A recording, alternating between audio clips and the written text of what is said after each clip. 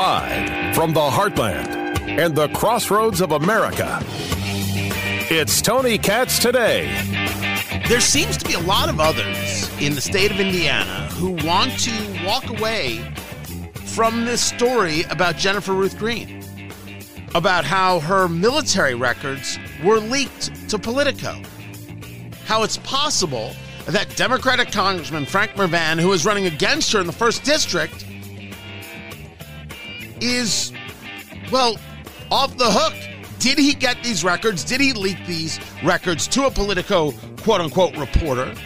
Why does the story get no play? Tony Katz Today. Guys, it's good to be with you. I am disgusted, as I've said, by the media in the state of Indiana. It's not just Indianapolis anymore. No. It's not enough. It's not a strong enough statement. It is the state of Indiana that is watching this story play out in real time. And they're saying nothing, and it's all because of politics. And you now know, in case somehow you didn't know already, that the bias is real. It's factual. It cannot be denied. The bias is right there in front of your face. If Jennifer Ruth Green were a Democrat, this would be the only story in America. But she's a Republican, and she's a black Republican, and therefore that can't do. How do I know this? Because the Congressional Black Caucus, which claims to be committed to electing African Americans and African American allies to Congress, they supported Frank Mrvan, the Democrat, not Jennifer Ruth Green, the Republican, even though she's a black woman. She would be the first Republican black woman in Congress if she's elected in the 1st District of Indiana. And the Congressional Black Caucus, nope. Because when you're a conservative, you're not black. This is the take. Oh, I'm sorry. My honesty for years, a little too much for some people. Don't care. Doesn't matter. We're right, guys. If you're black and conservative, you're not really black. If you're Jewish and conservative, you're not really Jewish. If you're gay and conservative, you're not really gay. If you're a woman and conservative, you're not really a woman. Onward and onward and onward. That's exactly what the Congressional Black Caucus said. You, Jennifer Ruth Green, aren't black enough. Now, if you ask me, should there be a Congressional Black Caucus, I would say to you, no. No, there shouldn't. Because you should be very focused on candidates who engage the things that you feel are important. And we shouldn't be engaging candidates or voting for people just because, well, let's say, for example, they're Jewish. I can clearly remember my grandmother, oh, rest her soul. Good woman, Ethel. And she said that I should vote for Al Gore and Lieberman, Joe Lieberman, because Joe Lieberman was Jewish. And I said, Grandma, where's the potato salad? It's exactly what I said. I was in her apartment in Brooklyn, New York. I can feel it. I know where I was when I said it. I can smell the place. She had this 2-bedroom place in Brooklyn, oh God, what was near Coney Island, but it was the name of this place is eluding me. 12th floor. She had a balcony. Oh, it was fantastic. She did not have the furniture covered in plastic. Wait, did she? Was the couch? Oh, the couch might have been covered in plastic, but the chairs weren't. Made the greatest potato salad in the history of mankind. In the history of mankind, no one did it better. Still, my mother can't do it. My wife can't do it. I can't do it. No one can do it. Brilliant. It was in the hands. It was amazing. But I wasn't about to vote for Joe Lieberman just because he was Jewish. That, to me, was what we call in the business a non-starter. I don't vote for someone just because they're Jewish or just because they're black or just because they're a man or just because of any other thing. You vote for people because they have an idea, a vision, a value system that allows you to lead a better life, that allows the country to grow and thrive, that is better for your posterity, right? To secure the blessings of liberty to ourselves and our posterity, to ordain and establish this Constitution for the United States of America. It was some fine words they wrote them 200 years ago plus. Still holds true. So Jennifer Ruth Green doesn't get the support from the Congressional Black Caucus because they've decided she's not black enough. That's their bigotry. Don't get upset with me. All I'm doing is noticing their bigotry. And the state of Indiana, this press corps here, doesn't want to know how this woman's military records were leaked, whether or not the Congressman Frank Mrvan, the Democrat, had anything to do with it. Not a single bit of investigative anything. And how about this so-called reporter for writing the story when it wasn't necessary to include the fact that, according to her military records, that she was a victim of a sexual assault? Wasn't necessary, but he outed it, this so-called reporter. Total silence. Total silence from Indiana media, from top to bottom, not just Indianapolis, all over. It's disgusting, it's despicable, it's low class. I'm not going to stop talking about it. I'm not going to stop shaming the media. This pathetic non-journalist from Politico. These pathetic so-called anchors and reporters from Indianapolis. And I get it. Your job is to read the news. You can also say to your news departments, hey, we should be discussing this. You can have some voice. There's not one reporter who's going to put a microphone into Frank Mrvan's face, Congressman Mrvan's face. Sorry, doesn't rest well with me. So I'm going to keep bringing it up. And honestly, if the Indiana press corps doesn't like me, I'm going to sleep fine. Because me, I'm doing my job. I want answers. But I'm just a commentary guy. You're the reporters. If I have to be the reporter, well, then we've got a whole nother conversation to play. Do your jobs. Be a little curious. More to get to. I'm Tony Katz. You can't touch this. You can't touch this. You can't touch this. My music hits me so hard, makes me say, oh my Lord, thank you for blessing me. What am I to run and to hype me? It feels good. So the Colts take on the Tennessee Titans. They're down in Nashville. Maybe they'll have some barbecue. I don't know. They didn't check with me on, how the catering was going to go. Honestly, is there anybody else in America you should trust more than me when it comes to craft services? The answer is no. Tony Katz today. Guys, what is going on? Find everything, TonyKatz.locals.com. But with the Colts down there, it's been JMV, who we have often on the show to talk about Indianapolis. Man, he sees this as the game that's like this is the pivotal one. This is the fulcrum, right? You're either going to have the season or people are going to have a very rough time. Who knows if they're going to have jobs? I thought it was the Jacksonville game, which, yes, the Colts won 34-27. It's the game that they proved they can actually play, or at least, 45 minutes of football. They proved they can play at least 3 quarters. But the key to that game is they did not give up. They did not give up. They did not give up. I think that's the great lesson from that game. But JMV from 93.5, 107.5, The Fan, has been all over this conversation that it is this Tennessee game because of how Jim Irsay looks at Tennessee as the kind of grittiness and toughness that he wants. Is like that is something to aspire to. So when we look at this game, I spoke with JMV earlier. I'm like, is this really the game that means everything to the Colts? Yeah, there's no doubt, Tony. This is the gauge. It's the gauge not only for this team coming into Sunday.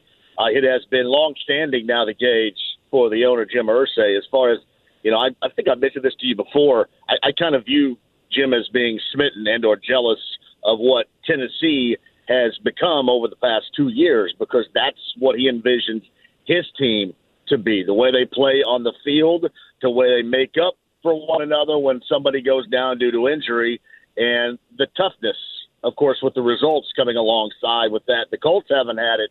Tennessee in the past 2 years, last year being the 1 seed of the AFC, the year prior going all the way to the AFC title game. Those are the results, and that's the type of team that Jim's looking for, and that's not what the Colts have represented. Not only are we talking about that, but we're also talking about a huge deal inside the AFC South, Tony, coming up in Nashville on Sunday. What is, or maybe I'm saying it wrong, who's on the line? Like, is this a game solely about Matt Ryan, or is this a game solely about a defense that can contain a Titans running game? Well, I'll give you twofold here. This team will go as far as the offensive line, Tony, will take it. And I'm talking about either creating running gaps for Jonathan Taylor, hopefully he's back to run the football again, or to protect their 37-year-old quarterback. And that's something they did on Sunday. Now, against Jacksonville, they changed things up dramatically. They had that mini bye week after the Thursday nighter, a little more time to work on a no huddle. Matt Ryan threw the ball 58 times. That's simply not sustainable. It was good, I thought, on that Sunday because it changed things up. It got that offense into a rhythm. And to me, it wasn't so much the no huddle, Tony, as it was the quicker rhythm throws from Matt Ryan, getting the ball out. And I thought that also helped out the offensive line. They didn't give up any sacks. They looked as good as they have looked the entire year. Now, granted, they're supposed to look that way anyway, and they had to devise something offensively to make them look better. But the fact is that they did. And I think that there are variables, Tony, you can take away from that game against Jacksonville into Tennessee coming up on Sunday. The quicker rhythm, the shorter routes, the getting the ball out of there really quick, I think offensively is one of them because I think it puts this offense into the rhythm, which is necessary, and it really does help out that offensive line. Now, on the other side, defensively, this team defensively against the run had been good up until the Jacksonville game. They gagged up 243 yards against the Jaguars. That's something that has to be fixed. Because if you do that against Jacksonville, imagine what Derrick Henry can do to you on Sunday if you don't tighten that up. Talking to JMV from 93.5, 107.5. The Fan, you can follow him 3 to 6 p.m. Over there. You talked about how they went up-tempo last week. It was Matt Ryan. It was some shorter passes. But guys like Alec Pierce can clearly go as deep as you want to go and wrestle for the ball, but he also seems to me a guy who should be, in that slot over the middle, 9 yards, 11 yards, 9 yards, 11 yards, 9 yards, constantly and consistently. Is there something about this Titans defense where you see that game that they played like they played against Jacksonville works well against a Titans defense? Yeah, I do. I think that, again, I mentioned variations offensively of things. They're not going to run. They may run some no huddle, don't get me wrong, but they're not going to run the no huddle as they did the entirety of the game against Jacksonville. But, yeah, you can. I think you can pick on and work on guys, especially with these shorter rhythm routes. And then you saw, Tony, on Sunday, they did that. And then on that final drive, the offensive line held up, gave Ryan some protection, and they went deep. They really didn't go deep with that ball too much on Sunday, but one of the times they did closed out that game to Alec Pierce for a touchdown. So I think, Tony, those opportunities are going to be there. I think you're also going to see, and I'm depending that Jonathan Taylor's going to be playing coming up on Sunday, and my if he's going to be playing coming up on Sunday, I think you're also going to see them go at that run certainly more so than they did against Jacksonville on Sunday. It is about, again, the offensive line and protecting your quarterback. We saw that last week. It worked out great. They got a win.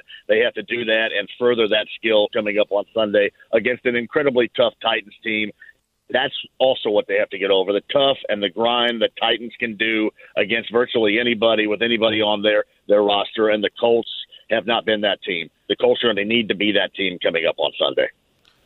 Let's start talking about that offensive line, because what we saw in a team that gave up no sacks compared to those first games, which was just brutality for Matt Ryan, was the addition of Dennis Kelly, long time in the NFL.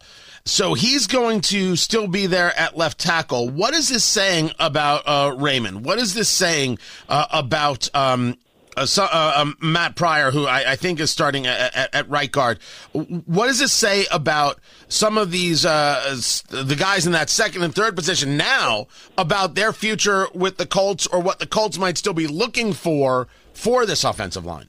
Well, I tell you, Tony, it says that Pryor can't play the position. He can't play left tackle or right tackle, and he can really barely play right guard. So he can't play either one of the outside positions. And what it says about Bernhard Raimann is he's a rookie and he's just not ready. He's not ready for prime time right now. I don't know, Tony, if Dennis Kelly's going to be sustainable. I mean, that's something we'll have to watch for coming up on Sunday as well. But he did play well when he got his opportunity, and that was a mystery. You and I talked about that last week as well. This guy is a veteran. He played in Tennessee for a number of years. He'd been on this Colts roster, yet he hadn't been given a sniff, and they did, the all moving around the shell game of offensive linemen in that short week, and he really didn't understand why Kelly, in fact, didn't understand why he didn't get a chance, and he did. on that game on Sunday and then took full advantage of it. I don't know if that, again, is sustainable, but it, to me, worked. You go with it again and see what happens, and then you kind of cross your fingers and hope that Matthew Pryor can still play at right guard. He barely is workable at right guard, but he's sure as heck not workable at either tackle positions, and we'll see if that offensive line can protect. They actually gave Matt Ryan over 2 seconds of protection, and that certainly is much better than the 1.5 plus that he was given basically up until that point in time. So a little bit more opportunity for Matt Ryan to make plays, and that offense was conducive to doing that on Sunday in that win against Jacksonville. You said that this game is the linchpin for this season. The Colts have to win against the Titans down there in Nashville. So who's going to win this game in Nashville? Tony, Tennessee's going to win in Nashville. Tennessee's going to win in Nashville until until the Colts prove to me that they can get a win there. They can get a win against Tennessee anywhere. Tennessee is just much tougher. It's going to come down to that. I think Tennessee's going to win 24-20, and we'll be talking about this and probably searching for more answers coming up on Monday with you. Yeah, but if they win, you're going to be talking about who gets fired, right? Like if Tennessee wins, you're going to be with us on Monday talking about who gets fired. True or false? Well, I don't. It depends. It depends on what we see. If there is just an absolute complete breakdown in some category, especially with that offensive line, we'll probably be talking about it there. But we're probably not talking about it, honestly, win or lose otherwise, Tony. If there's a tremendous breakdown, then we'll visit that on Sunday without question. It just is how this game ends up going to our eyeballs, I guess, and then we'll talk about it on Monday as to who might be in trouble or who maybe, if they go down there and get a win, who may be on easy street moving forward right here with a feel-good with a team that's won 3 consecutive. That is how big that game is, Tony, right, on Sunday. Yeah, you can argue everything hinges on a win or a loss at any time during a season. It's a kind of I don't think that JMV is wrong, and my thanks to JMV. Appreciate him being on the show. It's just that it just seems so in any week anybody can be gone, right? And any given Sunday you can win, any given Sunday you can lose, any given Sunday you can have a job or not. That's absolutely the way it plays. Any given Sunday you can have a job or not have a job. It's as simple as that. It doesn't mean you still may need to make some changes. Yeah, we'll see if this offensive line is really where they're at. And are they getting back Shaquille Leonard? I mean, how's he feeling? The back, the nose, the concussion, the everything? Can this defense survive without him? If the defense survives without him, is there something to be said there? I think you get him back, you're going to put him in the lineup. I don't see how that's not going to happen. You get him back, you put him in the lineup. It makes perfect sense, I think, to everybody who's watching. It is the 1 o'clock game. It is the Colts. It is the Titans. Catch that on Sunday. Meanwhile, this Senate race in Pennsylvania with this Democrat, John Fetterman, has gotten nuttier and nuttier with his wife now on the campaign trail, his wife answering questions for him. It's a problem, and they don't want you to notice that it's a problem. Chris Stigall, he's a radio host out of Philadelphia on AM 990 The Answer. He joins me to break down what's going on in this race. How is it that Pennsylvanians are feeling? And, some animus towards John Fetterman. I've got that all coming up. Keep it right here. I'm Tony Katz.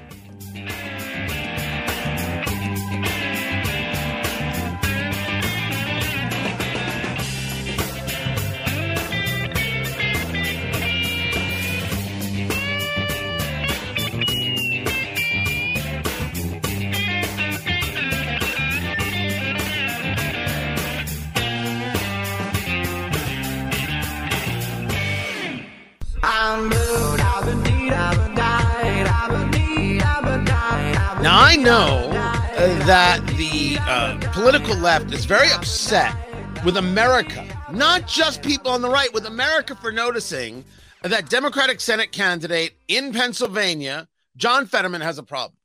That he had a stroke in May and he's still not okay. And that every time it comes up, what you get is this unbelievable attack on those who bring it up, who rationally note that the man cannot complete a sentence, that his conversations are not cogent in so many ways. You know what they get told? Maybe you're bad at small talk. That's what they said to Dasha Burns at NBC. Maybe you're the problem. You're an ableist because you're attacking somebody who has a disability. He had a stroke. Tony Katz today. So good to be with you. Find everything at tonykatz.locals.com. But all of a sudden in this race, you've got the interjection of his wife, Giselle Fetterman, who is the one engaging really in the interviews and the one saying we don't even do the interviews. If you didn't check this out, if you didn't catch this, catch this. Mr. Fetterman, no. Are you satisfied with the progress of the bridge? All right.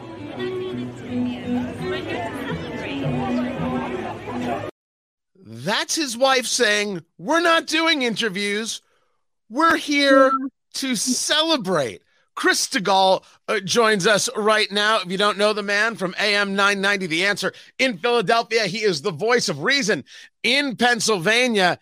And dude almighty, it must be different seeing it from the front row view that Pennsylvanians have.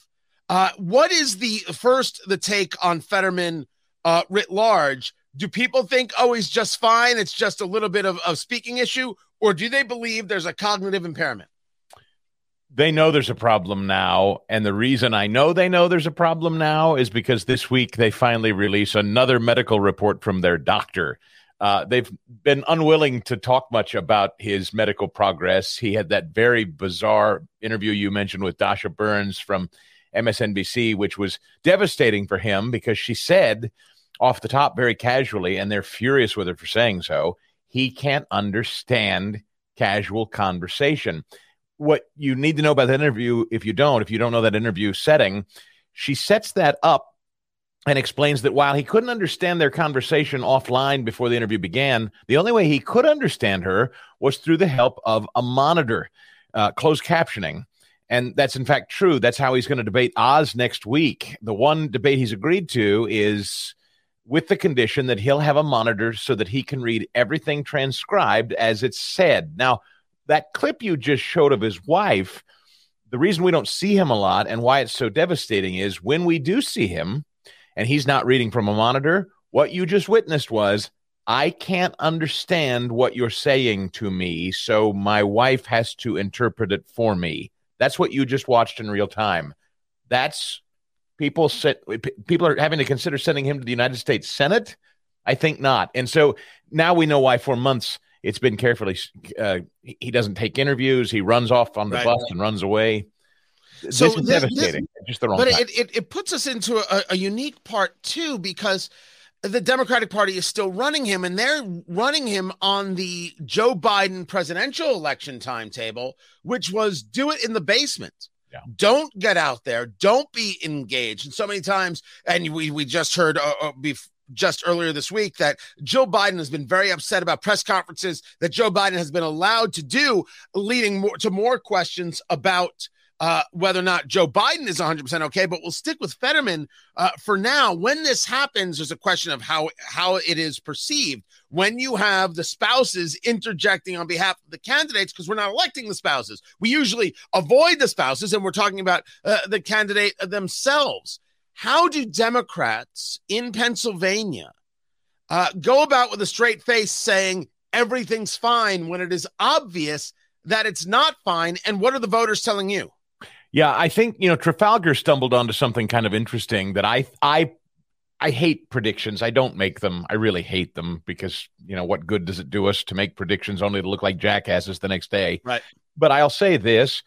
I have a sense that there are going to be an awful lot of people either setting this out, just not participating in this election, or are going to vote for Oz, and it will surprise us. So this storyline that we've been told that Fetterman's competitive, that it's tight, that it's neck and neck, I don't believe it. At least I don't want to believe it. Now, maybe I'll be surprised and it'll be razor thin and we're going to be counting ballots in Pennsylvania again for another week after the election. But my sense of it is Trafalgar said there's something called submerged voters out there.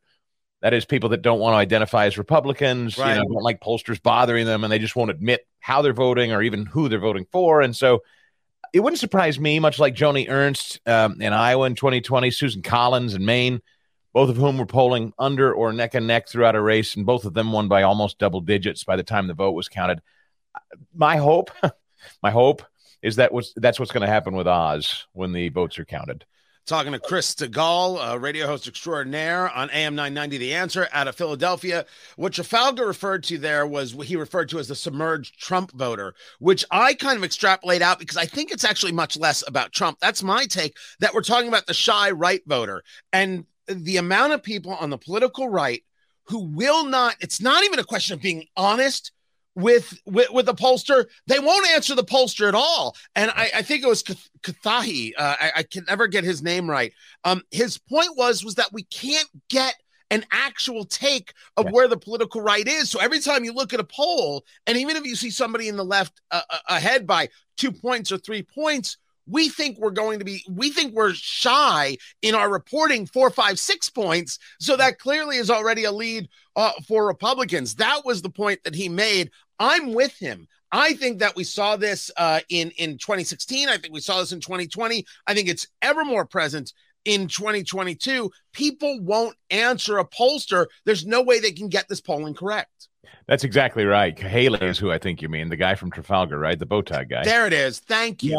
Yeah. It is a great point. It's an important one. And I will say also that it's telling to me that Joe Biden came to Pennsylvania yesterday because he's not going out to many places. Most people don't want him around. And Fetterman and Shapiro, who's running for governor in Pennsylvania as well. Shapiro wasn't around, by the way. Fetterman was there. He was there for Fetterman. Now, what does that mean to me? What does that tell me? That tells me not that they view him as poison anymore, which he is, and most Democrats don't want him around. What he symbolizes to me is we need our base out. I don't think they have, Tony, in my view, I don't think Democrats are going to get their base in places like Philadelphia turned out. I think that traditional black vote, or maybe that lower socioeconomic vote that they've always kind of depended on as theirs. Yeah. It's chaos. It's Mad Max in the Thunderdome in Philadelphia. It's bad, and Democrats run it all. And I think most people, regardless of their politics, know it. And so at a bare minimum, are they going to enthusiastically jump in for Republicans? Maybe not. But are they enthused to go out and vote for Democrats? Certainly not. I think Fetterman and Democrats know it, and they're actually just scared they're not going to get their base. It's interesting to hear you talk about this idea of they may sit home. Right. That's the part that I'm finding a little bit interesting. What's the point of it? Because I haven't seen, from my observation, outsider looking in, a enthusiasm gap on Shapiro running for governor there, who seems well in hand to beat the living snot out of Doug Mastriano, the Republican. I guess anything's possible, but I haven't seen a lack of enthusiasm in that. They vote for governor and then go home. That's possible in Pennsylvania. I don't know. I mean, there's another poll out today from something called Insider Advantage and Fox 29, which is the local Fox affiliate in Philadelphia. They surveyed 550 likely voters. It's a margin of error of 4.2%. And in their polling, Shapiro is now leading Mastriano by 7. And 6% say they are still undecided. So as far as I'm concerned, if this poll is accurate, I think that race is much tighter than we're being told. So Shapiro has all the money in the world. He has the name ID. He's been a professional politician since he was a county commissioner in the Philadelphia area. So he's the wonderkind. He's the do no wrong. He's literally not granting interviews. He's just kind of coasting. He's got gazillions of dollars. There's slick ads. Yeah, Mastriano's kind of running a guerrilla campaign. It's rough. It's not nearly as moneyed. But the fact that it's competitive, again, tells me, and the fact that Shapiro is spending so much time trying to define Mastriano as an insurrectionist, and, they're going at the abortion angle, and better, Shapiro's touting his record on cop endorsements. I mean, we are one of the worst cities and states for crime in the country, if not the worst now on homicides. Fetterman and Shapiro are the same guy. Lawless cretins. I mean, it's... Wait a second. Take a look at this. Yeah. Tell me that Shapiro and Fetterman are the same guy. I should say politically, not physically. No, Fetterman's an oaf. He's an ogre. I put, what that picture that you just showed? So I was sitting around all day yesterday trying to figure out, what does that remind me of? What does that remind me of? And all of us in the 90s who came up as kids, you'll remember the movie The Mask, Jim Carrey. Remember the bad guy, Dorian? You have it posted on your Facebook page. I saw that earlier today. All day I thought, who does that remind me of? That neck, that freak. Like, do they make a shirt collar that wide, that big? Because if you've seen him profiled, I mean, it was Tucker that crafted the nickname Fetter Neck. He's got there's some kind of, I don't know, it's like a pumpkin-sized gourd on the back of his neck. So I don't know how it's and, I got people that say, stick to the issues, Chris. Don't make fun of him. Okay, let me stick to the issues for a second. This SOB, Tony, was part of an administration that locked down our schools, locked down my church, got people killed. He wants to release a third of the prison population. He wants to legalize all drugs. He has never made an honest day's living in his life, and that's not a joke, until he became the lieutenant governor of Pennsylvania and took taxpayer money as a salary. This guy is worthless from top to bottom, and he's destroyed a lot of lives. I'm personally about as vengeful and angry at him and the Democrats of Pennsylvania as I've ever been as a voter. So if I want to make fun of the fact that he looks like a circus freak show, I'm going to do it, and I'm going to do so unapologetically, because that's me being kind. Before I let you go, I got about 2 minutes with you. Talking to Chris Stigall, of course, radio host, morning man in Philadelphia, AM 990, The Answer. What is going on with Oz? How is Dr. Mehmet Oz, with all his camera-ready skills, and he's got a fair amount of likability, maybe not a super amount of likability, how is he losing to this guy? Well, if he is, right, based on polling. It's a complicated question. He has a problem with the base. He has a real problem with the base. Things got very ugly for him in a contentious three-way primary, as you remember. In fact, I think we might have talked about that back when he and Kathy Barnett and a guy called Dave McCormick were running. Kathy Barnett surged. Very impressive lady. Happens to be a black woman. And by the time she took the debate stage with Dave McCormick and Dr. Oz, who were very moneyed and kind of the two guys going at it, Kathy surged in the 11th hour. And then Oz and McCormick, but really Oz really turned on her. And Kathy had the hardcore conservative MAGA base behind her. And there's so many people that are still very angry at Oz over that and mistrustful. There's a lot of hurt feelings through that Republican primary, and they've not come home to Oz. I think they will. I hope they will. They have to. We all have to, no matter what you think. And look, right. We're replacing Pat Toomey, who impeached Donald Trump, a Republican, right? So Pennsylvania Republicans are a mess. They always have been. We conservatives are very frustrated because we never really feel like we're well served, but Fetterman is not an option. So you got to come home and vote Oz. That's his problem in a nutshell. That right there is Chris Stigall. Find him at chrisstigall.com. That's where you find all his good stuff right there. chrisstigall.com, AM 990, The Answer over there in Philadelphia. Chris, I appreciate you taking the time to be with us, man. Great to see you, Tony. Absolutely. This race is going to be a thing. It is a thing. It will continue to be a thing. It's one thing to say he's not my favorite Republican in Dr. Oz. It's another thing to say he's so not my favorite Republican, I would rather have the guy who cannot understand the sentence being asked of him. That's a fundamentally different thing altogether. We've got more to get to. Find everything, TonyKatz.locals.com. Keep it right here. I'm Tony Katz. I will admit to you that I don't believe I had ever heard the name James Gordon Meek. I didn't know who he was. That he was an investigative reporter, Emmy Award winner, ABC News, discussing stories on national security, terrorism-related stories. I had not heard his name, or maybe more to the point, I did not remember his name, which is strange because a name like James Gordon Meek is just... Meek, it's to me not the everyday. The using the proper and all three, first, middle, and last, and everything else. I would assume maybe I had heard something. Tony Katz today. He was a producer of something called 3212 Unredacted. I do not know what that documentary is. It's on Hulu. Rolling Stone is reporting that he's missing.